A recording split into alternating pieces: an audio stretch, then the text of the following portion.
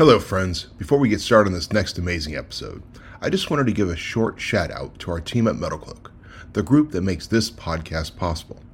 From engineering to production, from marketing to sales, from accounting to HR, every member of the MetalCloak family works diligently every day to bring some of the world's best products to the off-road enthusiast. Designed, engineered, proven, MetalCloak.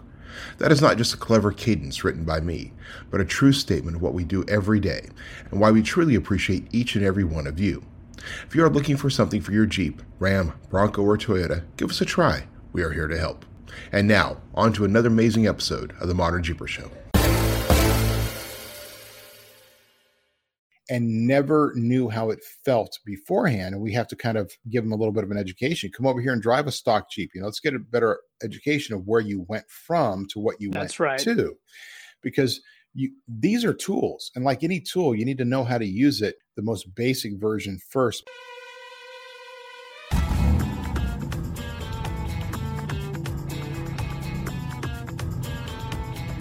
The Modern Jeepers Show, the show about Jeeps, Jeeping, and Jeepers.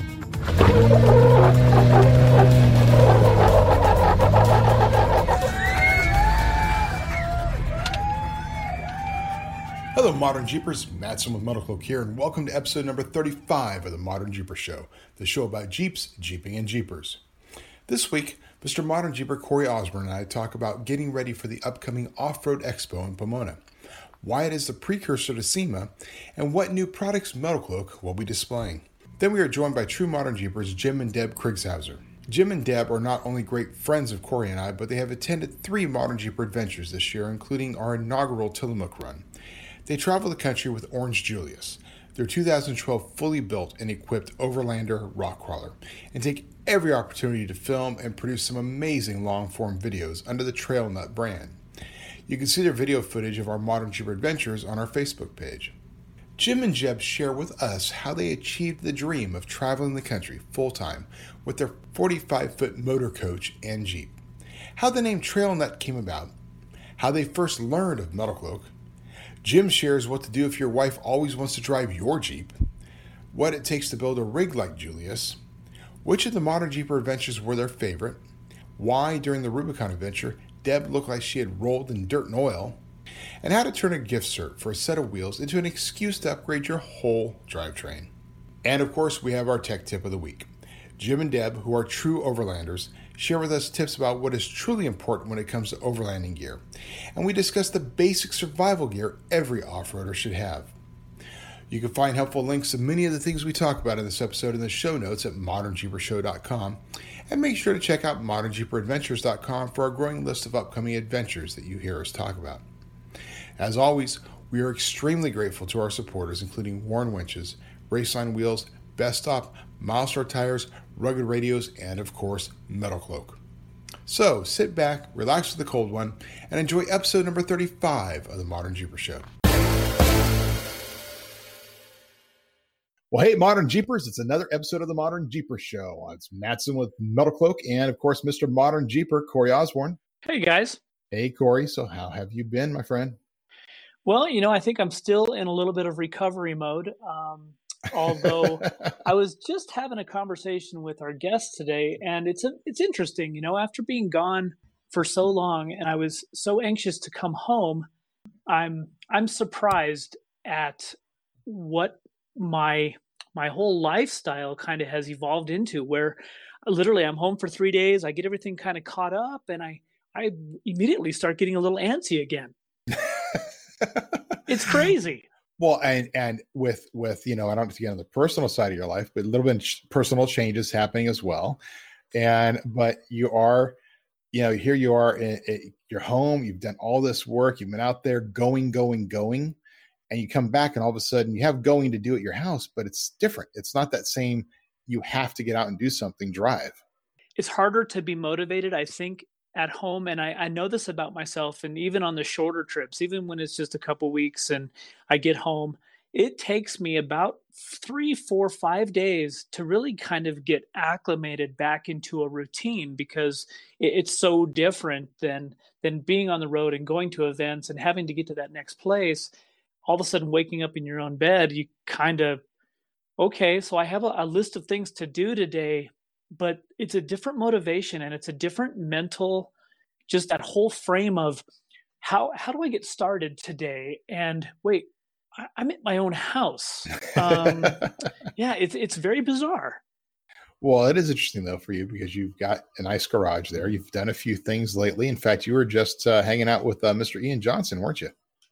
I was, yeah, it was kind of How much fun, can you how much can you talk about that? Is this like I a think I can be pretty open. There was no signing of I couldn't talk about stuff, you know. So he actually reached out to me when I was on the road on the way to Muddy Buddies on this last trip, and one of his clients happens to be Cummins, our well-known diesel manufacturer of the engine in the Dodge trucks. But no, he needed some input. Wanted to know if I wanted to help him out with doing some things for his client, and I absolutely, of course, was excited to help.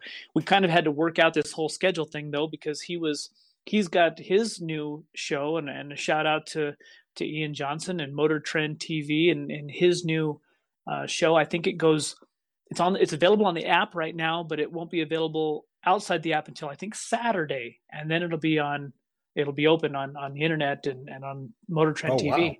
Wow. We'll definitely get some links to that. Yeah, for sure. It was fun, you know. He and his camera guy John came out, and we spent a day running around like crazy, you know, trying to get some good footage. And I hope we helped. I hope we did a good job. We'll see. Hope he has a good editor. You know, that's the great thing about editing. You can make everything look good.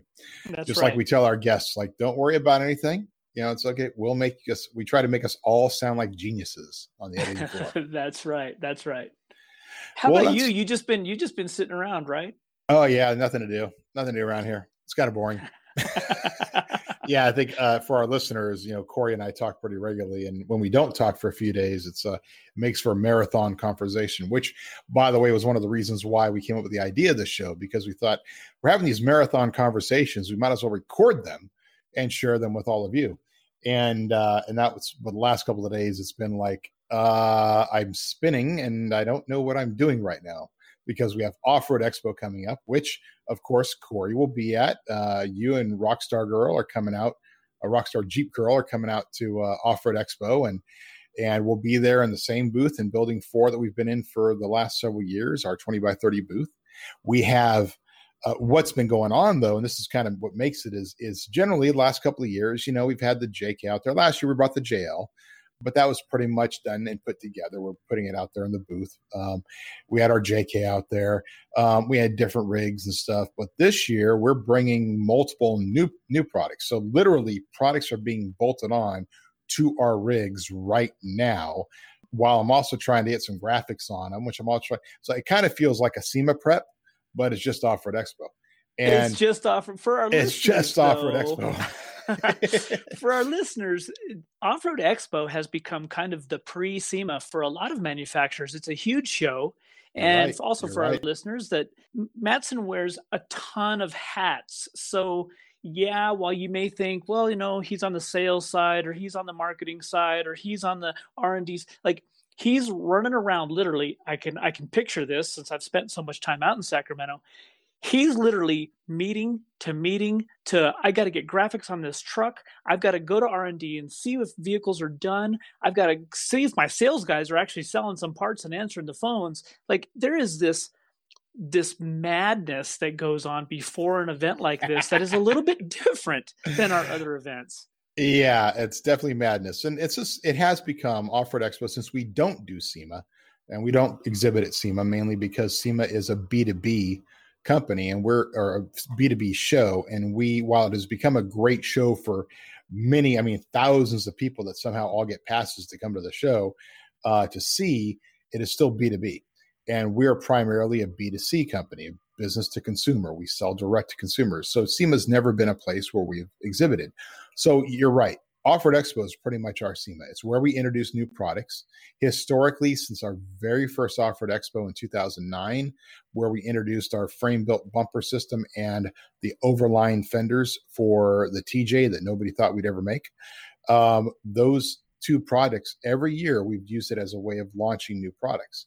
So this year we have our Gladiator will be in the booth next to our big built JK. So we got our big built JK and we got our Gladiator.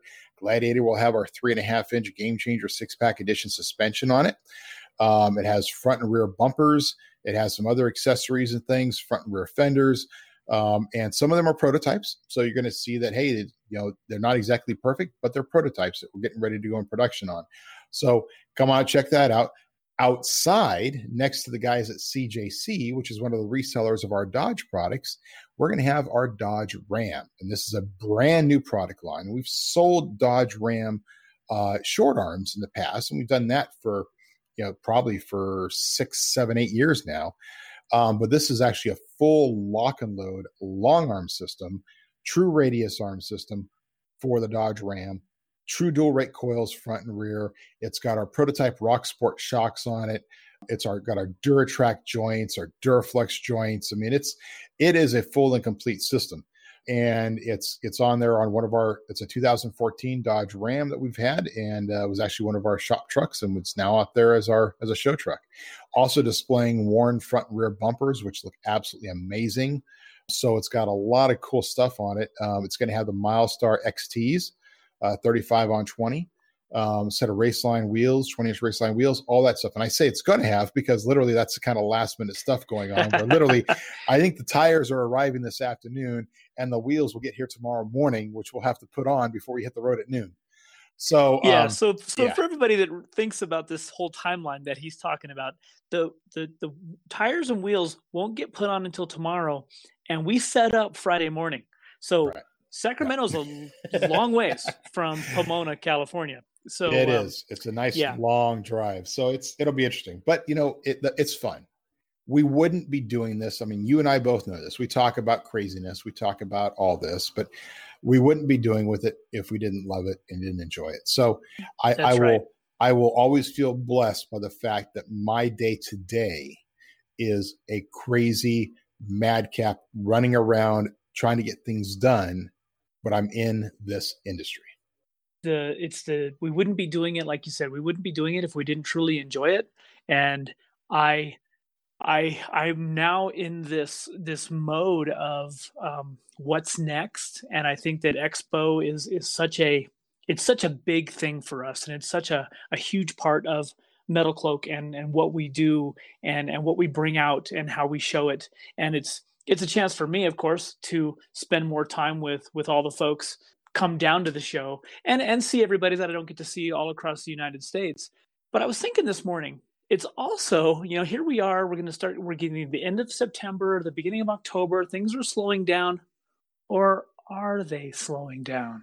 Right. I'm not sure that I just kind of brought up my calendar and realized that, after Off-Road Expo, literally Monday, Tuesday after Off-Road Expo is when Trail Hero starts at Sand Hollow in Utah. Oh, wow. That's another 4 or 5 day event, takes place the whole week out there at Sand Hollow. What a great place to go wheel. We've got a lot going on. As just looking at our sponsorship event requests that get run through Metal Cloak, which for our listeners, I kind of am the one who those get forwarded to both Mattson and I kind of disseminate who we're going to try and help, and we're trying to come up with better systems, so bear with me. But we literally have 6 event requests for the weekend of the 12th. Oh, wow. 6. And they're large events. They take place all across the country. So wow. Again, while we kind of go, we're getting into those fall months and things will slow down, it's the perfect time to get out, hit some trails, go support your club events, your local events, all of that stuff. There's still a lot of that going on, even though school's back in, the weather's going to get cooler. As far as the West go, everybody's still really hot. It's still really warm. So as these fall days come on, I think it's a great time for everybody to get outside and go do some wheeling. Well, it is interesting that more and more people are just starting to do these fall events. It's always been, but you're really, when you're doing an event, you know what it's like. You're trying to find, where's that pocket? Where can I put an event where people can actually come to it? Right.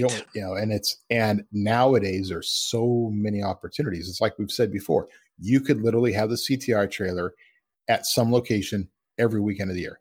52 every weekend. Weekends. Yeah. Yeah, even Ian brought up, he was like, everybody's doing so much now. And I guess, that's part of this whole lifestyle that we've talked about for many, many weeks. Jeep has done a really good job of allowing people to get outside and go play some. And I think that's really healthy. And I think it's good. It's good for the industry. It's good for our personal well-being. And I go back and forth because from a social media perspective, I see so many requests and see so many things happening. We get really caught up into the look at me kind of posts where I think a lot of people get intimidated, and then they're like, well, I can't even go out and wheel unless I've got 40s and 60s and that's just not true. Right. So I hope our listeners are take that with a grain of salt. Well, and it's a lot of what we've done with our stuff is and we could do these big, massive builds. We have the capabilities. We have a full service shop. I mean, we could do complete tear down, massive 42-inch tires. We could do all this stuff. But we have always tried to build our rigs for our shows the way customers are probably going to build the rigs for their shows, which means putting on the average setup, right? My personal JK is set up with our most popular products in the most average of ways. It's That's a right. 3.5-inch game changer suspension system with our Rock Sport shocks, not six packs, because Rock Sports are our most popular. I've got the Overland fenders because they're our most popular. I've got our certain bumper configuration stuff. It's all the most popular stuff because that's what the average guy can do. And we could do these big, massive builds. But I think it sometimes intimidates the end user. Like, well, I can never afford to do that. But right. You can't afford to buy a Jeep and put on some stuff to it. And over time, evolve your Jeep. Like our guests, the Jeep that our guests have, and they have a couple of Jeeps, and we'll talk about both of them, but they evolve them over time, add a little bit more and a little bit more and a little bit more, and just make them bigger and better to achieve more goals with them. And you got to be able to do that. You can't just say, hey, if you're not willing to put on 60s and 42-inch tires and blah, That's blah, right. blah. And, you shouldn't be out here. But that's what Modern Jeepers always been about is anybody. I remember our conversation with Larry McCrae. We had him on a while back, and here's a guy who's spent his life in off-road, and we talked a lot about that Jeep build and what does that look like. And his first question always was, where do you want to go? What is your plan? Like, what do you want this to look like? And I think that people don't even know. They don't even have the seat time. And I don't know how many people I get on the CTI trailer that have brand new Jeep builds and they're looking to do that next improvement. And I ask them, so, how much wheeling have you done? Well, they haven't. They haven't really had a chance to go out on the trails. Well, they're spending all their time there. Jeep's been in the shop for months or knew this, knew that. Seat time is so important. And I hope people take advantage of that and really figure out what it is you like to do. A lot of people have built extreme rigs that I know personally, and then they realize that they don't even like doing extreme stuff. Right. So again, absolutely right. It's that choosing that fine line. I mean, when you go and build something like, okay, you have the guy, let's use this for example, the extreme guy goes in, buys his rig, puts coilovers, puts the whole 9 yards, long arc kit and all this kind of stuff, and then starts wheeling it and thinks that's what the best possible setup should feel like. And he's never really even taken the opportunity to go through stages. We have customers that will buy the Jeep. They contact us. They start out with a true dual rate kit, basic kit, and then they want to add more and do the game changer. And then they want to add more and maybe do six packs and stuff. And they do it over time. And while that may be because of budgets or not really knowing what they want to do, I honestly think that's one of the best ways to do it because, buy your stock Jeep and take it out. Just go play in the dirt with it stock and then put some stuff on it and some wheels and tires. And then, because the flip side of that is having the customer who calls, and, I love all of our customers, but we all have different environments, stuff. Having the customer who calls who puts something on and never knew how it felt beforehand. And we have to kind of give them a little bit of an education. Come over here and drive a stock Jeep. Let's get a better education of where you went from to what you went to. Because these are tools. And like any tool, you need to know how to use it, the most basic version first before you blow it out into this awesome deal. It's a great chance when you have these rigs, take them out there, play with them, learn how it works.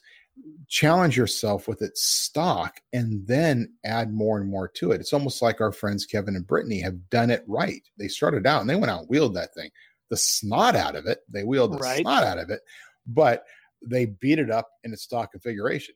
They put metal cloak suspension on, they beat it up some more. Now they got a big massive V8 engine in there and some big massive axles, and they're beating on it some more. By the way, great video they just did about 6-pack shocks. They were here. It's a video they released after they came by here and did the meet and greet. It was, once again, great job to them, and what they're doing and all the different programs they're doing. I really appreciate Kevin and Brittany and the Light Bright channel. They've just been amazing friends. Absolutely. Well, I think kind of gone over all the stuff we got going on, which really the big focus right now is Off-Road Expo this weekend. That's Next weekend is Skills Day, which I got to mention, everybody. Skills Day is on October 5th. Usually we close registration around 2 days before. I had to close registration down now because we're actually sold out. I think we're actually oversold.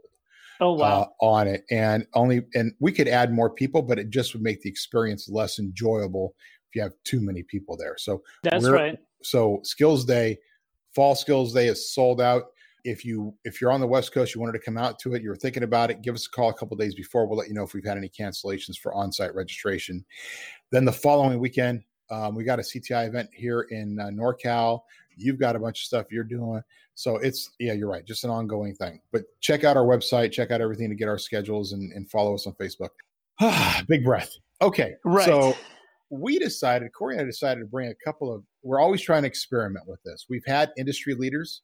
We've had industry reps. We've had recently doing leaders of events and organizers of events. And then, of course, the shows where Corey and I just talk. And then Corey did his monologues the other day, rants from the road.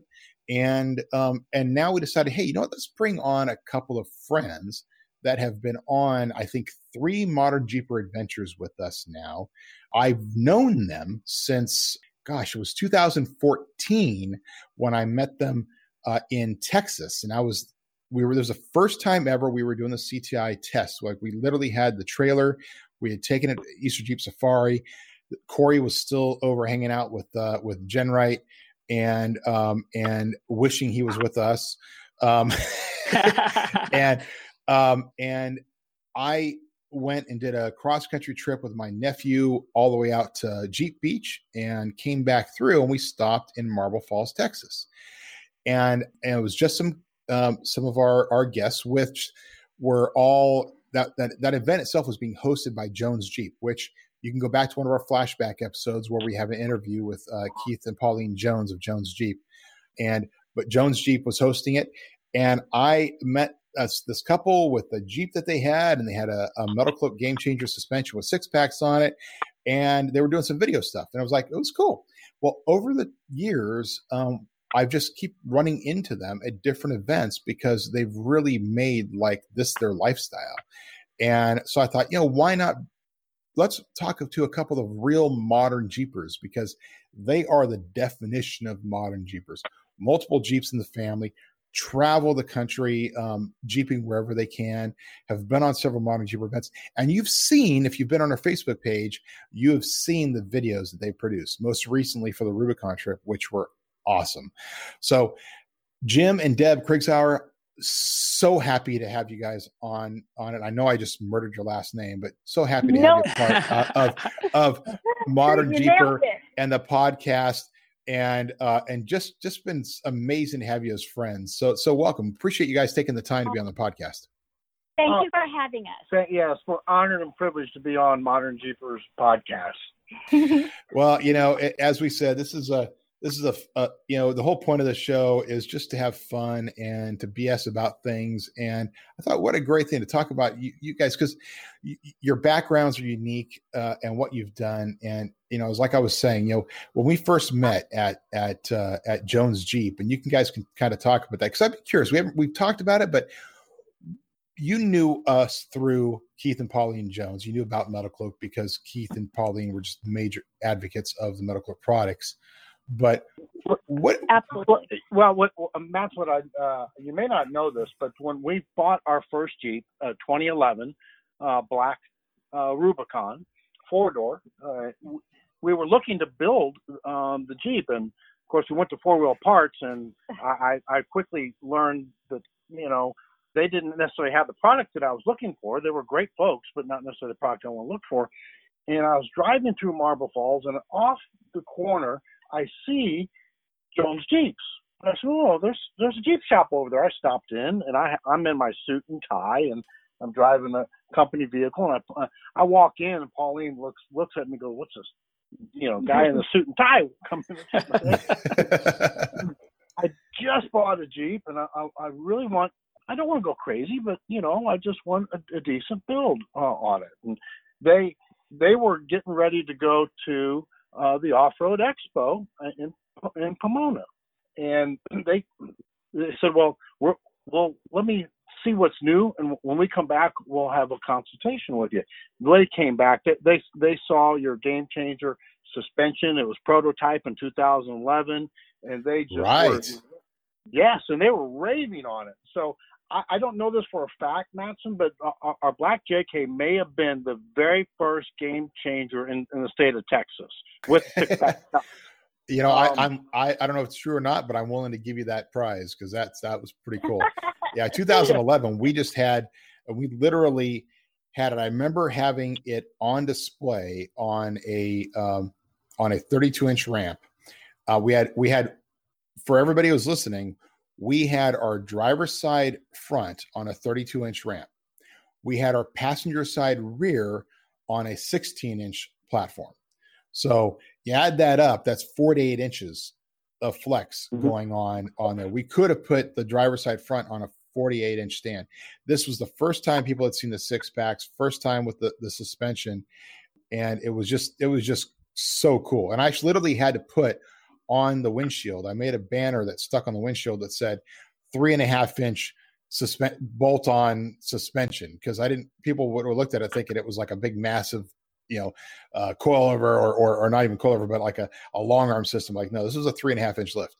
So that was awesome. But I didn't realize that. So they went from there, came back to you guys and went, "We found what you need."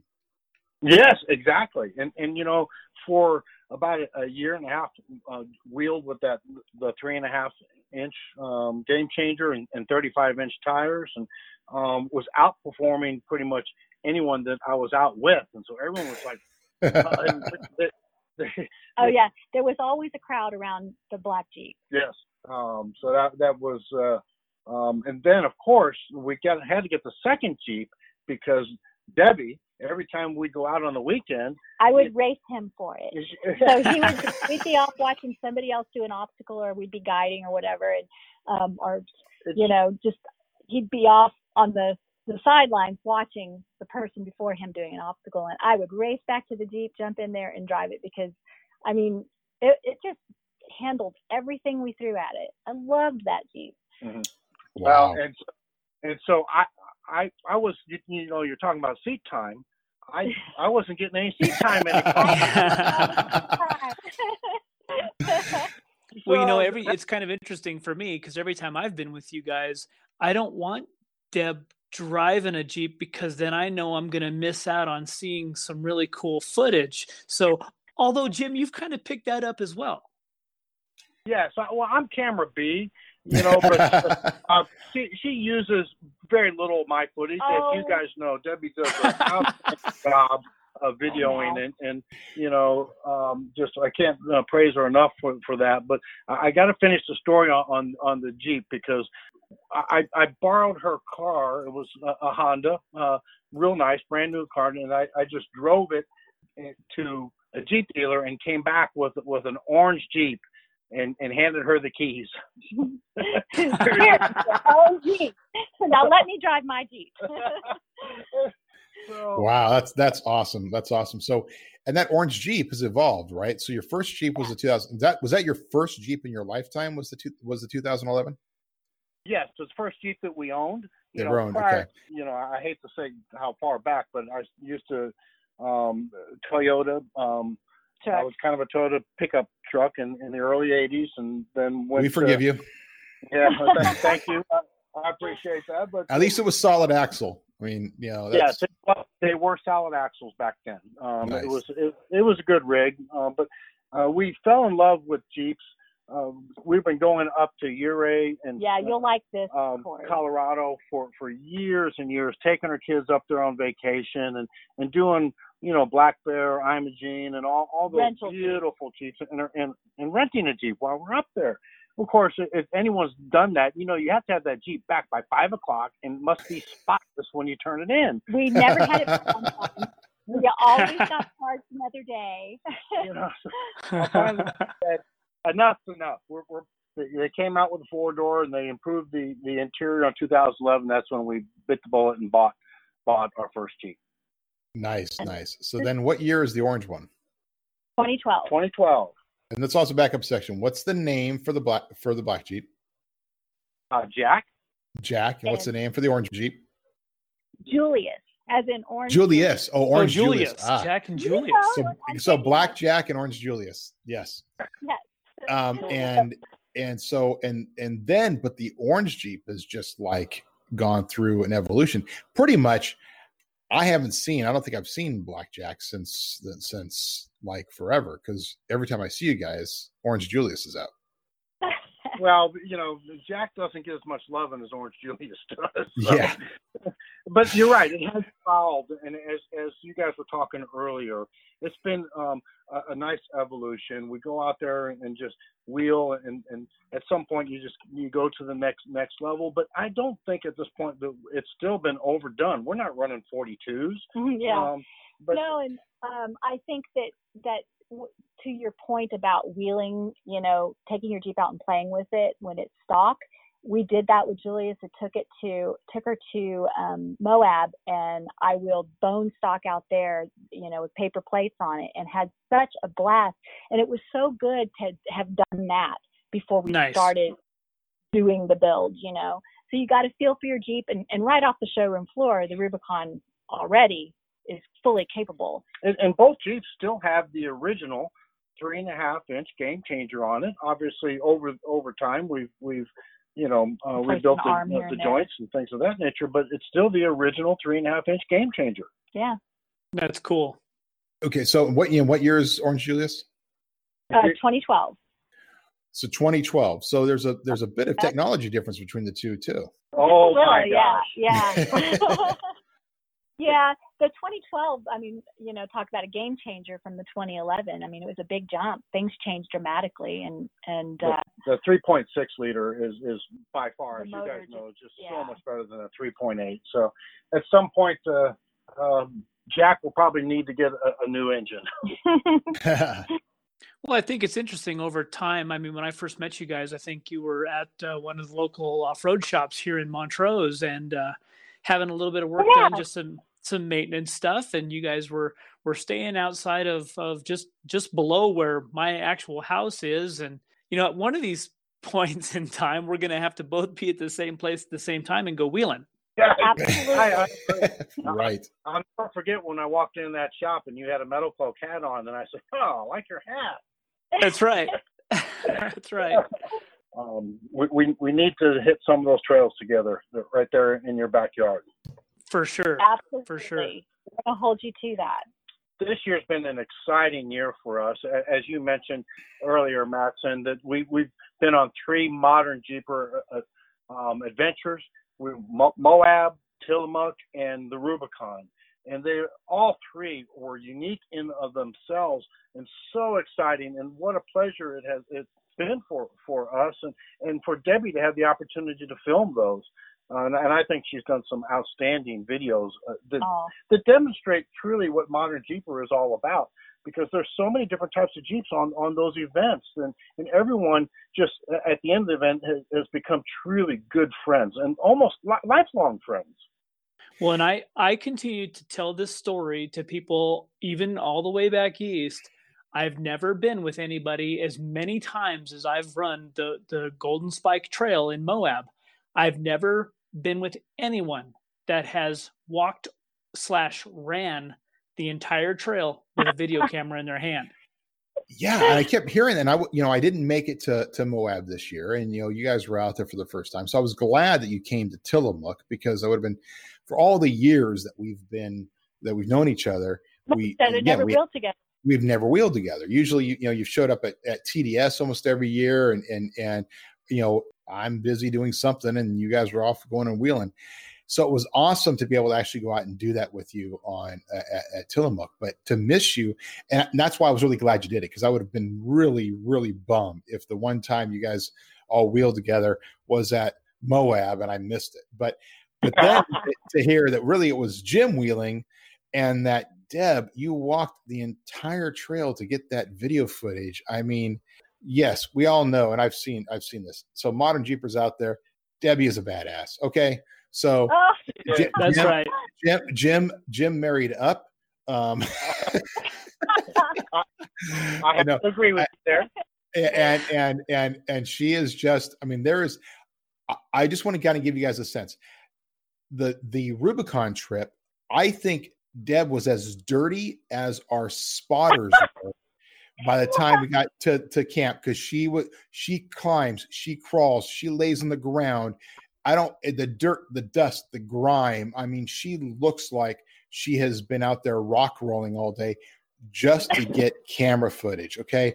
This is a true professional. So when you see these videos, you can't underestimate the effort, not only in the editing to make the final film, but what she has done to capture the footage.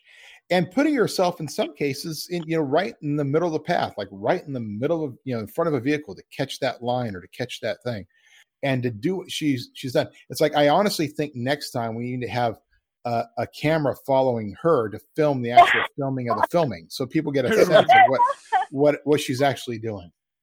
Well, and for being only 25 years old, they both look fantastic. You're so kind. There's some little fun fact there, or a little truth in that, because they act like 25-year-olds. Okay. I don't know what secret sauce you guys are using, but maybe it's just that you have truly set an example for happiness in life and how that can keep you young, because you're always smiling.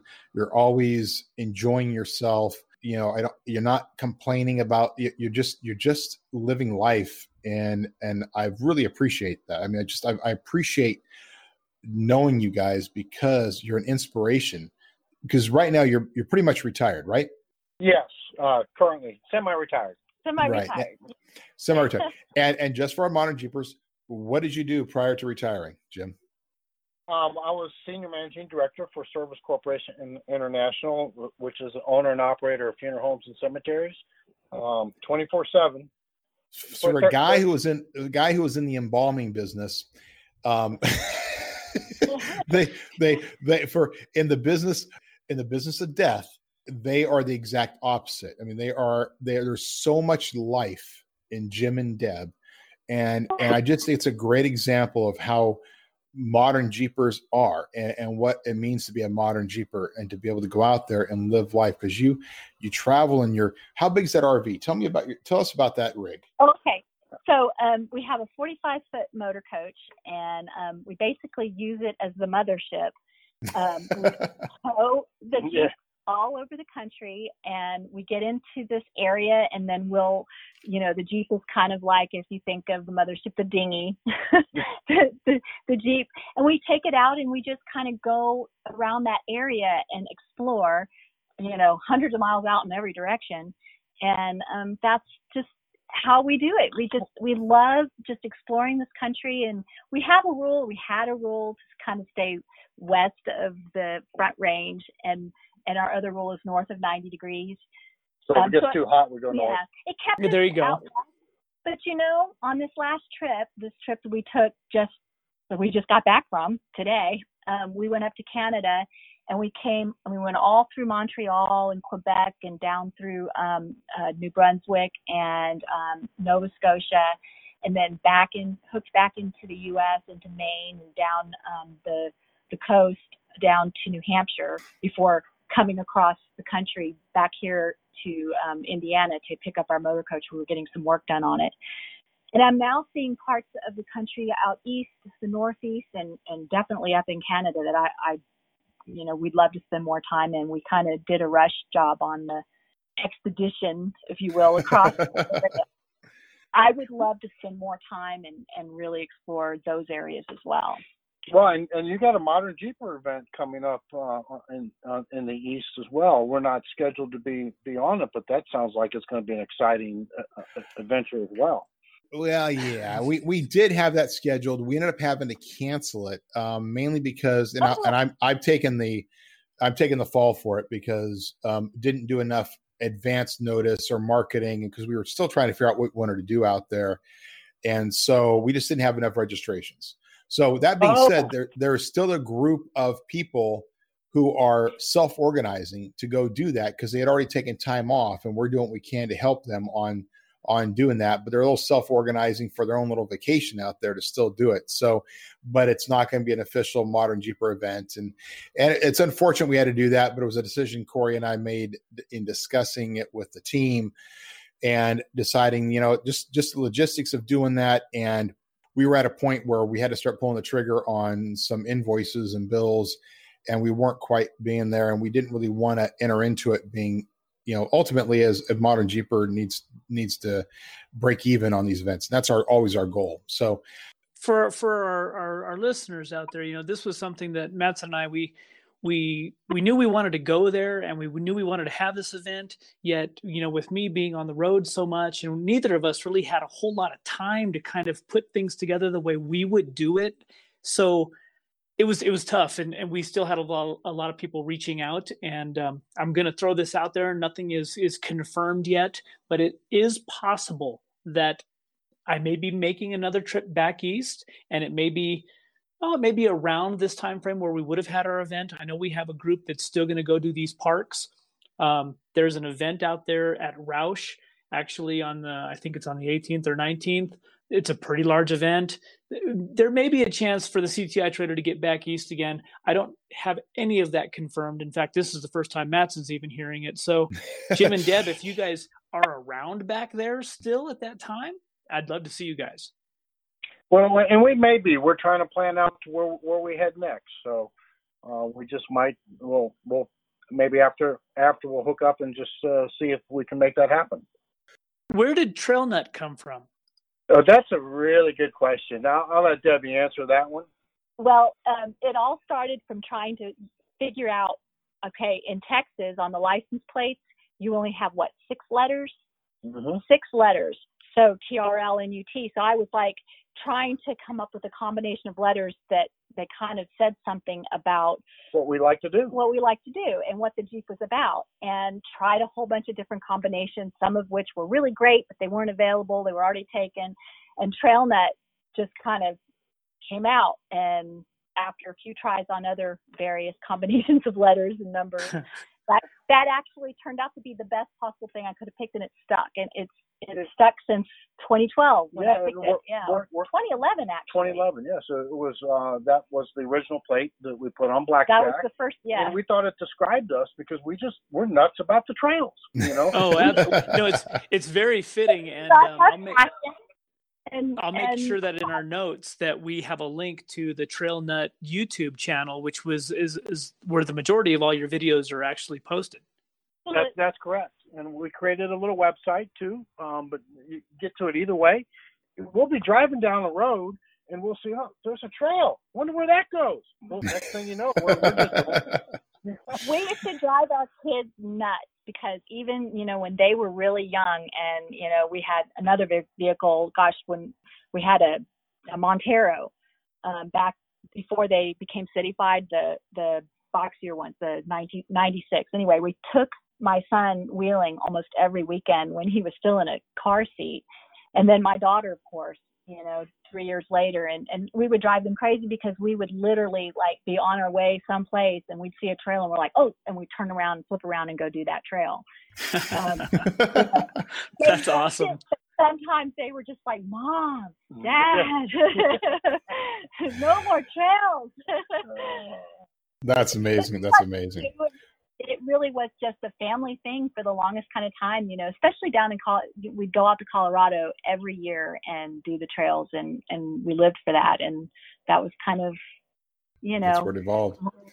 Yeah. Well, you're still trail nuts. We can attest to that. Absolutely. Well, and I got to tell you this, because you talk about our first trip to Moab with Julius. Our daughter joined us, and so she's an excellent driver. Yeah, she drove Jack, and Debbie drove Julius, and so how much seat time do you think I got? 0. Right. Well, it's at least you got to go do Rubicon, as Deb was going. You get to drive Julius around. You took it through the Rubicon. Deb, did you do any driving the Rubicon, or was you doing all filming? Well, the first time that we went back in, I drove. But on this trip, I really didn't drive that much. I tossed her the keys, and she got to do a little sluice. Okay. Right. Nice. Yeah. So your Jeep with Julius, the evolution. Let's go back to talking about evolution of a Jeep. So you started out, you wheeled it stock. What was the first thing you put onto it? Well, I didn't know, when we first bought the Jeep, Jim had already ordered a whole metal cloak setup for me from the bottom up. I had, when I returned back from Moab, it was my birthday actually. And she thought she was getting 35. I thought I was just getting new tires. And they had it up on the lift, and I walked under it and I looked, and I saw that little bit of red on the six-pack. On the six-pack shocks, and I bumped my head on the underside of my Jeep, jumping up and down. I did. I was like jumping up and down, and I was like, "Oh my god!" So, and that was the beginning of it.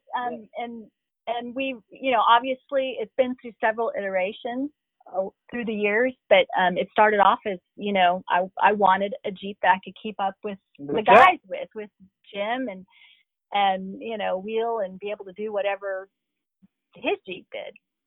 At what point did you start evolving it to make it more of an overlanding rig? Because it's definitely one of the best overlanding rigs I've seen, with your rooftop tent and your whole setup. But when did that evolution start?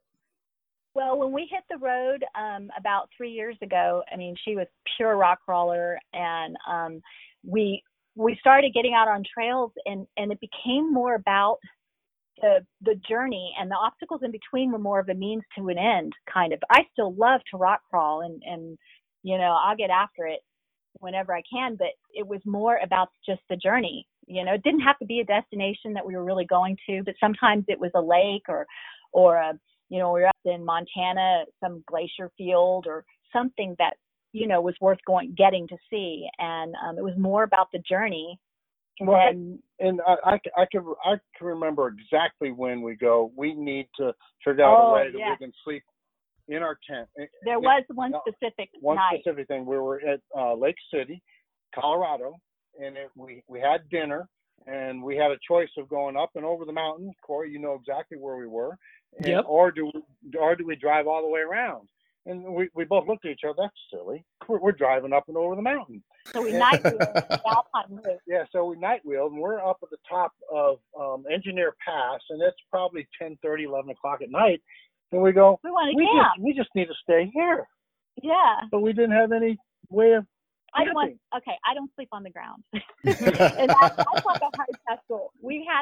I have had 2 bear encounters while camping. And I said, so camping's kind of like a double-edged sword for me. I love it, but in the same token, I don't like camping on the ground. So the girl who gets out there and will get grubby and dirty and dirt under her fingernails and dirt on her face and grease on her face, getting a video, isn't going to sleep on the ground. No bears. No. And no bears. And thank you for your compliment on the overlanding, because we really have what I believe is a true hybrid, which is rock crawler / overlander. Well, we really have a nice setup, as you said, where we're self-sufficient, we're prepared, we have all the safety gear that we need to rescue ourselves, and stove to cook on, and refrigerator, and a camp, and a nice rooftop camp. Yeah, and that was what was important to me, that I could still rock crawl, like we could still go and have fun on some really good trails, some tough obstacles, and yet still have a Jeep that, you know, we could get out and get lost in, you know, and be lost for a couple of days or a week or more. It's kind of like a little self-reliant little machine that we can live out of. So let's talk about some of that gear you have. Like, okay, so, you know, it is kind of a funny story because Corey and I have talked on this show about people doing last minute changes and repairs that are untested on their vehicle before they show up at an event or a race or whatever else. And you almost didn't make it to the Rubicon edition of Modern Jeeper Adventures because you did some last minute upgrades and to your rig. And thankfully the guy who did it for you, Stan, an amazing mechanic and an amazing builder. So let's talk with the drivetrain. What are you currently running? Well, I'm glad you asked. You're right. Stan is amazing at Crawler Off-Road, and he helped us really change we've got two Dana 60 Spicer front and rear axles with 533s in it, and 38. Excuse me, 538. Oh, I knew that. Wow, 538. Tom Woods drive shafts and Raceline wheels. Thank you, because well, that started it all. You guys actually won one of our gift certificates. We did. Yeah. We did. Oh, and here's the story. So, what I like to tell anyway. I'm going to go there. So we order these wheels, you know, that we won the half off of on. So we ordered them, and they come with 8 lugs. Oh, right. So we had to get we were like, what do we do? So now we had to get the Dana 60s because, you know. Yeah, that's a little bit different. No, I'm actually. That's a good tip for modern Jeepers out there, like husbands. That's if you want to convince your wife to get new axles, just order your wheels with 8 lugs. That's right. But that's actually a story. That's our tech tip of the week here from Modern Jeeper Adventures. So you get them. So you got the Dana Spicers. So and what else did he do for you? Let's see, the Dana Spicers, the Raceline wheels. Jesse. The PS, that's right. The hydraulic assist PSC steering, which makes all the difference in the world. And I think that's really primarily. What size tires are you running on it now? 39s. 39s. We would measure 38s probably, but you know, and for our listeners to understand, though, that I mean, this is a very well built overland style of rig, and like Deb said, it has got the heart of a rock crawler, though, and we've seen. I've been with you guys through some pretty difficult stuff, not your average trails, and you guys will take the hard lines, and you're not afraid of that, and the Jeep does extremely well as a quote unquote an overlanding style of rig. In fact, I'm not. Most of the times things either get too heavy, they're not built strong enough. Your guys' Jeep performs flawlessly. You talk about the overlanding style. So the biggest, most obvious element on your rig that makes it overlanding is your hard top tent. So what brand is that? How long have you had that? It's an Ursa Minor. We've had that now for close to a year, not quite. Just shy of a year. It's called the Ursa Minor J30. And that was our answer to the rooftop tent. There's a lot available out there on the market, but we kind of thought that would not raise the profile of the vehicle that much. I mean, it does a little bit. I think it's overall at the highest point in the very back, it may be as much as 6 inches. And it only added about 125 pounds over the original hard top. Oh, wow. So that's nice. Yes, it's been a great addition to the vehicle, and as Corey said, it still articulates and runs with the best of them on the trail. We did have to change a few things about the dynamics of the vehicle because you're obviously gaining vertical height and that little bit more weight. That's like one person more weight. And it does make a little bit of difference depending on what you're running as far as springs go and your shocks.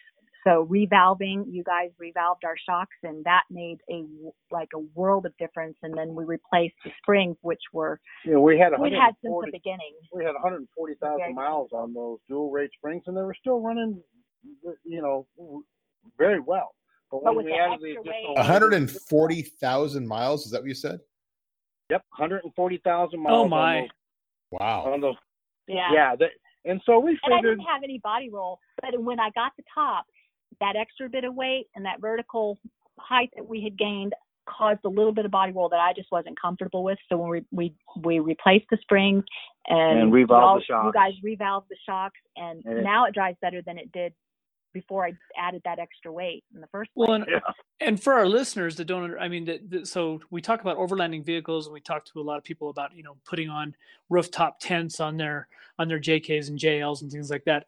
This top that Jim and Deb have is not a tent that sits up on top. It actually replaces the top of their Jeep. This thing is, I got to crawl around in it at Moab.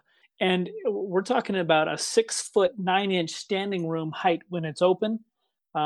It's giant, and it's very well made, very well set up. It's actually got it's a hard top that collapses down, creating the top of the Jeep. Plus, is that it has its own rack on top as well, right? Is that yes? You added a rack on top of there just so you can add more equipment on top if you need to. Exactly. Yeah, we keep 4 max tracks on the top just in case we needed them. We've never needed it, but we've used them to rescue other people. I'm gonna knock on wood on that one.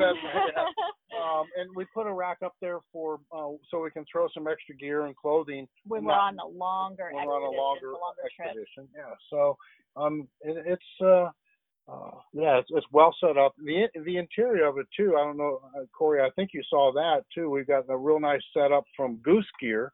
They have a nice camp kitchen and a drawer. We took out the back seats to make more room because our kids don't necessarily go wheeling with us anymore. And but we do take our dog with us, Spice, and she travels in the back. We put a little memory foam back there.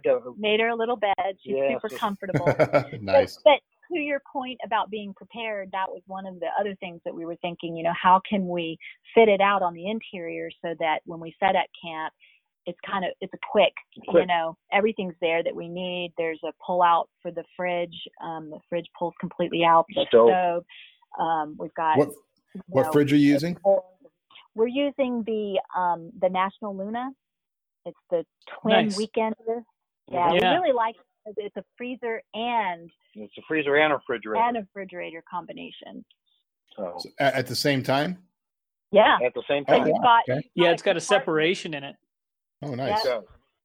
And so whatever you set the refrigerator for, it's a good, I don't know how many degrees cooler in the smaller compartment just because it's the way it's set up. Yeah. It ends up keeping ice cream pretty cold and yes, we have ice cream on the trail. Yes, the important mochis. The mochis. You were handing out mochis. On the Rubicon Trail, everybody was like, "What? Where'd that come from?" So, and then you have a stove. What stove are you using? It's one that's designed to fit in. Right. So they actually, Goose Gear actually provided that. I mean, is it alcohol or is it propane? It's propane. We have a small miniature propane tank that's on the back of the Jeep, and I just run the hose to it, so I don't have to carry all those little bitty cans. Yeah, we have. Nice. Where's the tank? Where's the tank mounted? It's mounted to the back tire carrier. Okay. That was another thing that Stan created. Stan at Crawler Off Road custom built a mount for us. Couldn't figure out where to stick that silly, propane tank, and he said, "Don't worry, I'll take care of it." And he made this really cool little mount for it. And then off of that, when we got the jack, which another thing that we have, the ARB hydraulic high lift jack, we really, really are loving that. And he created a mount that mounts off of that. So. Wow. These guys don't play around. And for our listeners out there, I've got a spec sheet on Julius's build that is from their website. Now, this is on djkfilms.com, which is, looks like you guys interchange between DJK Films and TrailNut a little bit back and forth. We started with DJK Films, and just recently we've kind of sort of morphed over to TrailNut. It seems to fit everything. I still use DJK films as kind of because it was original. I had that original the channel name. But now you can go to trail-nut.com and get to the same thing. Both ways you can get there. Yeah, it looked like I clicked on the links and they're both forwarding to the same site. So, but I'll make sure in our podcast notes that we'll give them links so that folks can check out both of the Jeeps for sure. Yeah, like you said, I've got the entire build list listed on there. Nice. We have to laugh sometimes, though. As prepared as we are, there are things that, like times when we get out on the trail and the most mundane thing on your list, like water. You get someplace and we open up the refrigerator, and that's the one thing we maybe don't have enough of. So that's well, and water is so heavy. Well, but it's like crucial. It's so important, and it's so funny how we can have you so set up the way we are, and sometimes just realize at the last minute we got to turn around and go get water. Yeah, that whole water thing. I don't know, that whole dehydration. I don't know. Yeah, It's like it's so easy to get on the trail. It's just one of those things as far as being prepared, like you were talking about earlier. It's just that we really tried to build it so that we could be prepared for anything and be self-reliant. And, if on a whim we decide to take a trail that takes us further away from a grocery store or wherever, we don't have to turn around. We're usually pretty well, stocked on everything that we need. Well, so, Mattson, maybe this is a good slice into our tech tips. Yeah, definitely. Because there are so many little things you've added to it, right? Like, okay, so you've got the obvious stuff, the hard top, the things, but like you guys are showing off this shovel to me. That was pretty cool. Let's give a plug for that company, because that was a pretty good little product. Tell us about that. That's Demos. They are out of Jackson, Wyoming. And this shovel is probably the best survival shovel that you could ever have. And it collapses up and mounts on the back of our tire carrier, but you can mount it anywhere. You can mount it anywhere that you see fit. And it folds up real nicely, but when you unfold it and extend the handle, you have a full-size shovel, or you can set it up and be a hoe. It's just phenomenal. So super lightweight, made in the USA. The company, we actually ran into Susan Piper, who is the owner and founder of Demos Collective. She was actually making shovels for her son, who's a snowboarder, and you know how they like to shape the snow for jumps and whatnot out there. This is what he and his friends used to use all kinds of things to do it. Was she got the idea for the shovel, for making shovels, because of him. But as time went on, she started seeing a need in search and rescue, and now the overland and off-road community. We all need, or even rock crawlers. There's times you need a shovel to dig out. Certain events like Tillamook, part of the rules of Oregon and the OHV community out there was to make sure you have a shovel, right? Mm-hmm. Everybody had to have a shovel. It was one of the rules we had out there. Because you never know when you're going to be in that situation where you got to dig out. Yeah, and that was a really cool shovel. Plus you did, what was it? You also have a couple other mods that are a little hidden on that orange rig. Where I can plug in the Jeep at shore power, that when I plug it in, the refrigerator will be running off of standard electricity versus the battery, and it also has a dual battery charger. So at nighttime when we're at the coach, I plug it in and charge the battery and keeps the refrigerator cool without using battery power. So that's awesome. Are you running two batteries in the Jeep? Yes, we got the Genesis. Thank you. Yeah. And gotcha. We got the old Genesis battery set up, and it works fantastic. Yeah, great guys over there at Genesis. I'm still catching up. I went to Demos Shovels page, and I'm just blown away. They do a lot of really cool stuff, and I love the one of their statements on their website is human error is expected, but hardware error is unacceptable. Nice. Exactly. They're just a great group of people, just like super passionate about what they do, and just really, like you guys are with Jeeps. Yeah, they are with shovels. You know what? You got to have your passion someplace. Yeah. Well, that's cool. So yeah, so Corey, that is a great time, and we could talk for hours with Jim and Deb especially about the individual events. Now, I will ask this question though before we go on. Of the 3 Modern Jeeper adventures you've been on now, so we've got Moab, Tillamook, and Rubicon. What was your favorite and why? Oh, that's a hard one.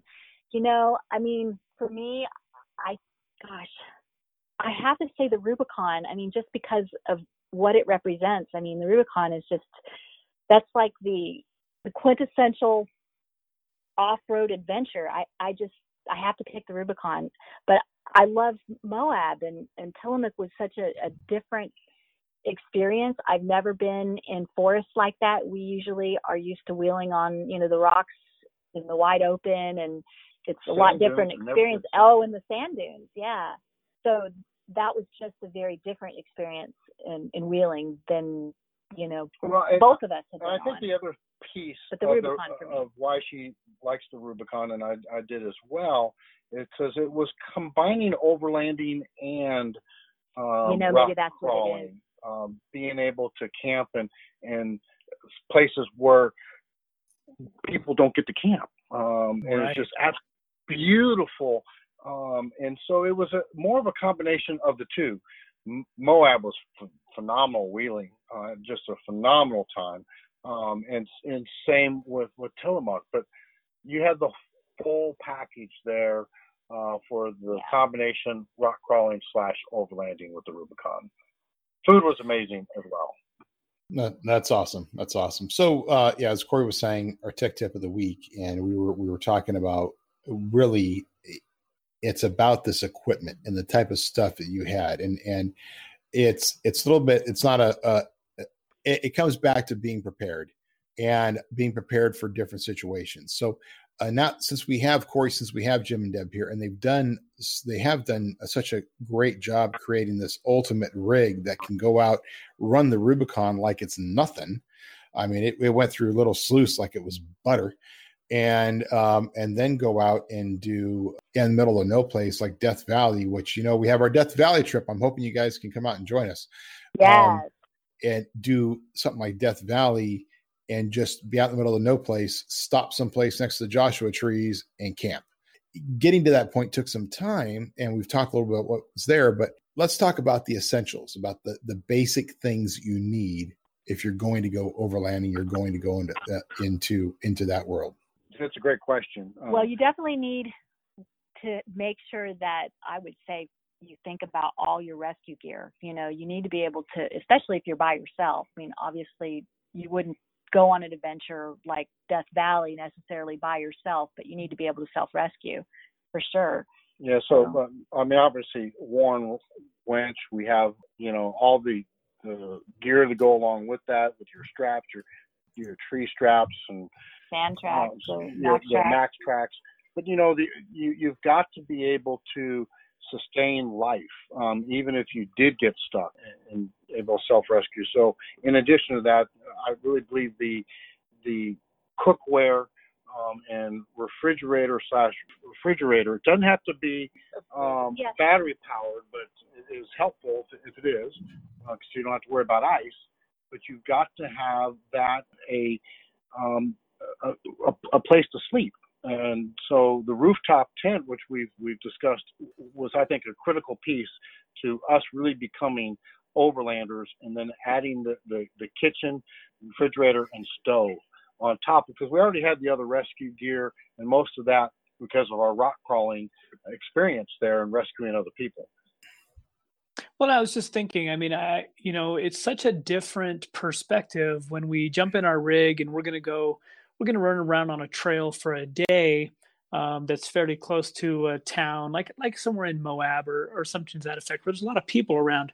But even something like the Rubicon, I've never been one of those guys that you never want to rely on somebody else to help you out. Yet that's why we all go jeeping in groups, is so that we can help each other out when we need to. But the feeling of being able to take care of anything, this is the popularity of Bear Grylls and the Naked and Afraid TV series, and like to be able to go, look, you can drop me off and I'll be fine.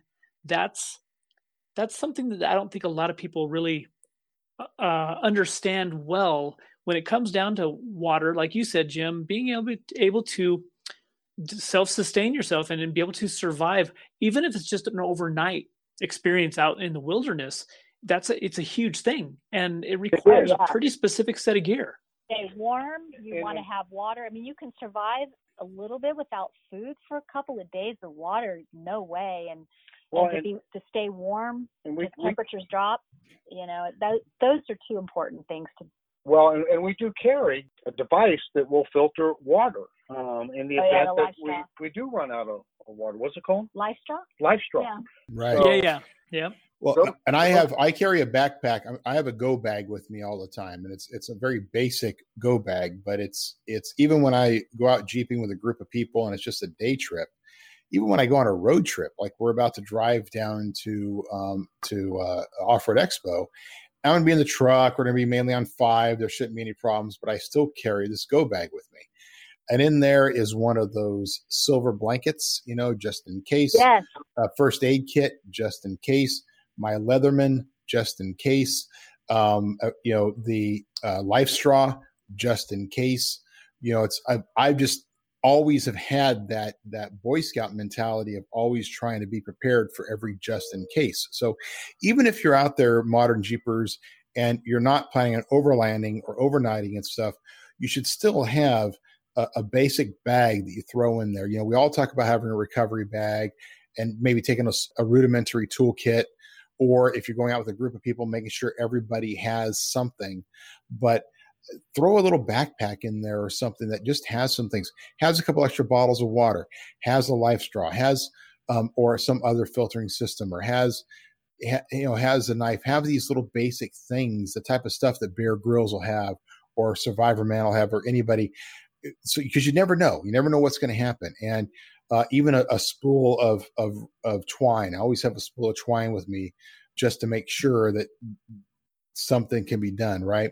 So it is that attitude of being prepared for the unknown, which really makes an overlander or even any off-roader that much more successful. Yep, and the first aid kit too. Yes, absolutely. Yes. That MySac bag, and just knowing that it's there, you just Well, and let's talk first aid kits for a second, because we can go down to the store and you can buy a first aid kit, and half the time I notice you pop these things open and they're pretty inadequate. They have some aspirins in there. They have some Neosporin or something in there, and a couple Band-Aids. I mean, a good first aid kit. What I built mine for my backpacking when I used to go backpacking a lot, right? And part of it was some stuff I was given when I went and did a Red Cross first aid course. And it was included a sling. You want some sort of sling for holding your arm. You want something to be able to wrap up, gauze for a splint, or to be able to wrap things up. Different types of Band-Aids, different types of gauze in there, some sort of blade, some sort of razor blade in case you have to do a cut or clean something up, or if you get a snake bite or something like that, and of course, variations of antibiotics, aspirins, those little things. And there's all kinds of little things you should put in there, and stuff that you might need, meaning that if there's something you use at home regularly because it helps you with whatever's going on with your personal system, medicine or others, keep extra in your first aid kit, because you never know when you might lose it. If you have a medication you need to take, put extras in your first aid kit just in case. So make that first aid kit be your source for yourself and others in case something goes wrong. And just think about what might be. And I'm always adding new things into my little first aid kit. And mine is only like 5 inches by 7 or 8 inches. It's a little pack I got from one of the local sports stores, but it has different layers in it, and I can just keep putting stuff inside of it and just make sure it's compact. It's interesting, even as much as I travel across the country, in my luggage, I have a separate little. It's not really my shaving kit, it's not my toothbrush and all that. It's kind of a separate little bag, and it's not very big. It's about, 5 inches by 4 inches, a little zippered enclosure, but it's pretty funny. And I take that thing with me everywhere, and it's got stuff like Pepto in it. It's got stuff like cold medicine and allergy tablets and sinus stuff and back patches for when I'm sore and like all of these things. And I actually, when I got home, I opened it up and kind of went, okay, when I got home, what did I use? What do I need to replace it with? Yeah. Right. That is such a key point too, because we use stuff when we go backpacking or we go off-roading, anything on our rigs, and it's coming back in and reassessing not only how's your rig doing, but what did I use? What did I replenish? Because the last thing you want is to go on to that next trip and realize, uh-oh, I don't have any Band-Aids left. Or, uh-oh, my fire extinguisher got used and now it's empty. Or whatever it happens to be. Or, uh-oh, my thing, something broke and I didn't quite replace it. It's like, take the time to assess what you have. When you're going out on a trip, even if it's just on a whim, because if you're like Jim and Deb and you're going down a highway and suddenly with the full intention of heading like to another populated town, and all of a sudden you see this little side road and go, let's go see what that is. You need to be prepared for that, because you don't want to be out there in the middle of no place and realize, well, I should have taken this run because I don't have any water because I forgot to pack it into my fridge. Yeah, and the first aid kit that we carry is called MyFac. It's made by My Medic, and it has pretty much everything in it that you could possibly need, even from sutures. Oh, wow. And, I could sew somebody up if I had to. And hopefully that never happens. Every time, pretty much every time we get back, we make sure that if we took anything out, it is replaced. We had somebody with us. Somebody came up to visit us when we were in Wyoming, and they had an allergic reaction, got super sick, and I had Benadryl on the hand right away. And I mean, perfect. Yeah, it was perfect because I didn't know how allergic they were, how far they were going to go, but they were really having a bad time, and that just having that was like the perfect thing, and then she was better. Wow, that's awesome. Well, that is great. Well, it really, I'm glad we decided to talk about that for the tech tip, because it really does hit where, you just need to be prepared. And it's these little things sometimes you don't think about, like the first aid kit. It's like, man, yeah, I've got my rig, I've got my wheels, I've got my tires, I've got my, all my medical suspension. Yeah, I got all that cool stuff. The light bars. Yeah, I got plenty of light bars, but I forgot the first aid kit.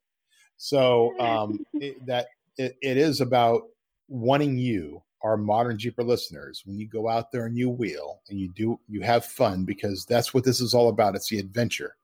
And sometimes people can go back and say, well, it didn't quite go the way, but man, it was quite an adventure. Well, we want the adventure of your life and your wheeling and your experiences out there to be exciting and not to be dangerous, and not to be in a position where you're going, man, I wish I had that Benadryl, or I wish I had that extra.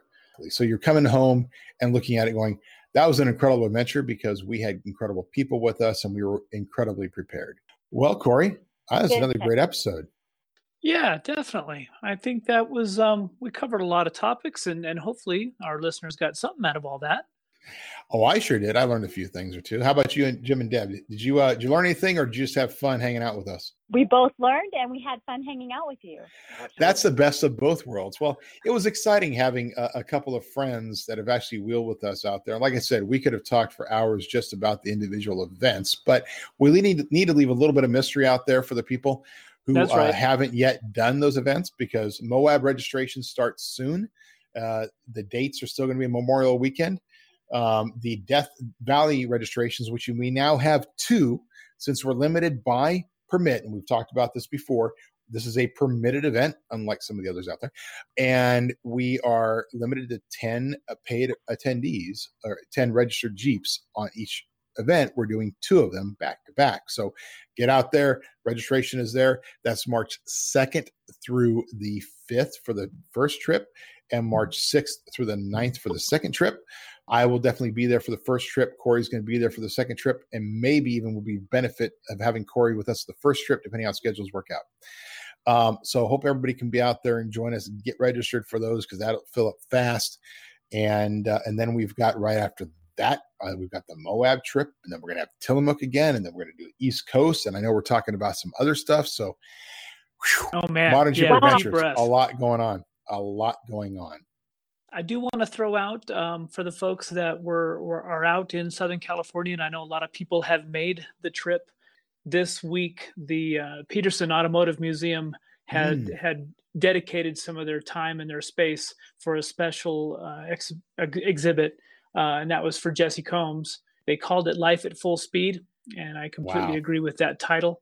I know it ends tonight. I know a lot of people were kind of a little saddened by the fact that they weren't going to run it through during when the Off-Road Expo would be running, because a lot of people were making the trip from across the country.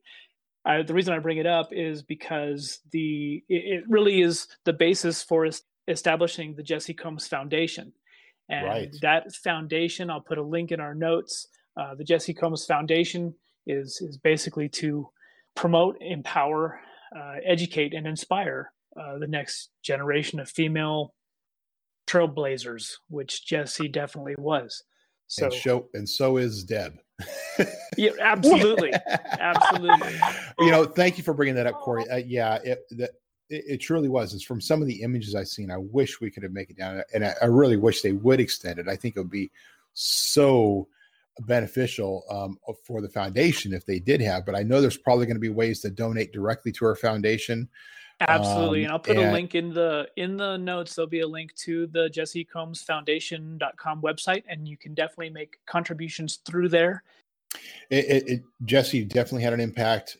You can just see just by how national the news are. And just a little tidbit, I saw this news brief come across, but for those that are out there that may not have seen this, I saw a little news tidbit that the Guinness Book of World Record may be actually taking the data that they got from her run the run she was doing to reward her with the Guinness record for the fastest woman, not just on four wheels like she was, but actually doing faster than Kitty O'Neill's time back in the 70s.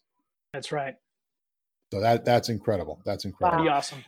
So, well, on that note, Modern Jeepers, thank you so much. Jim and Deb are true Modern Jeeper examples and what we hope to all will live up to.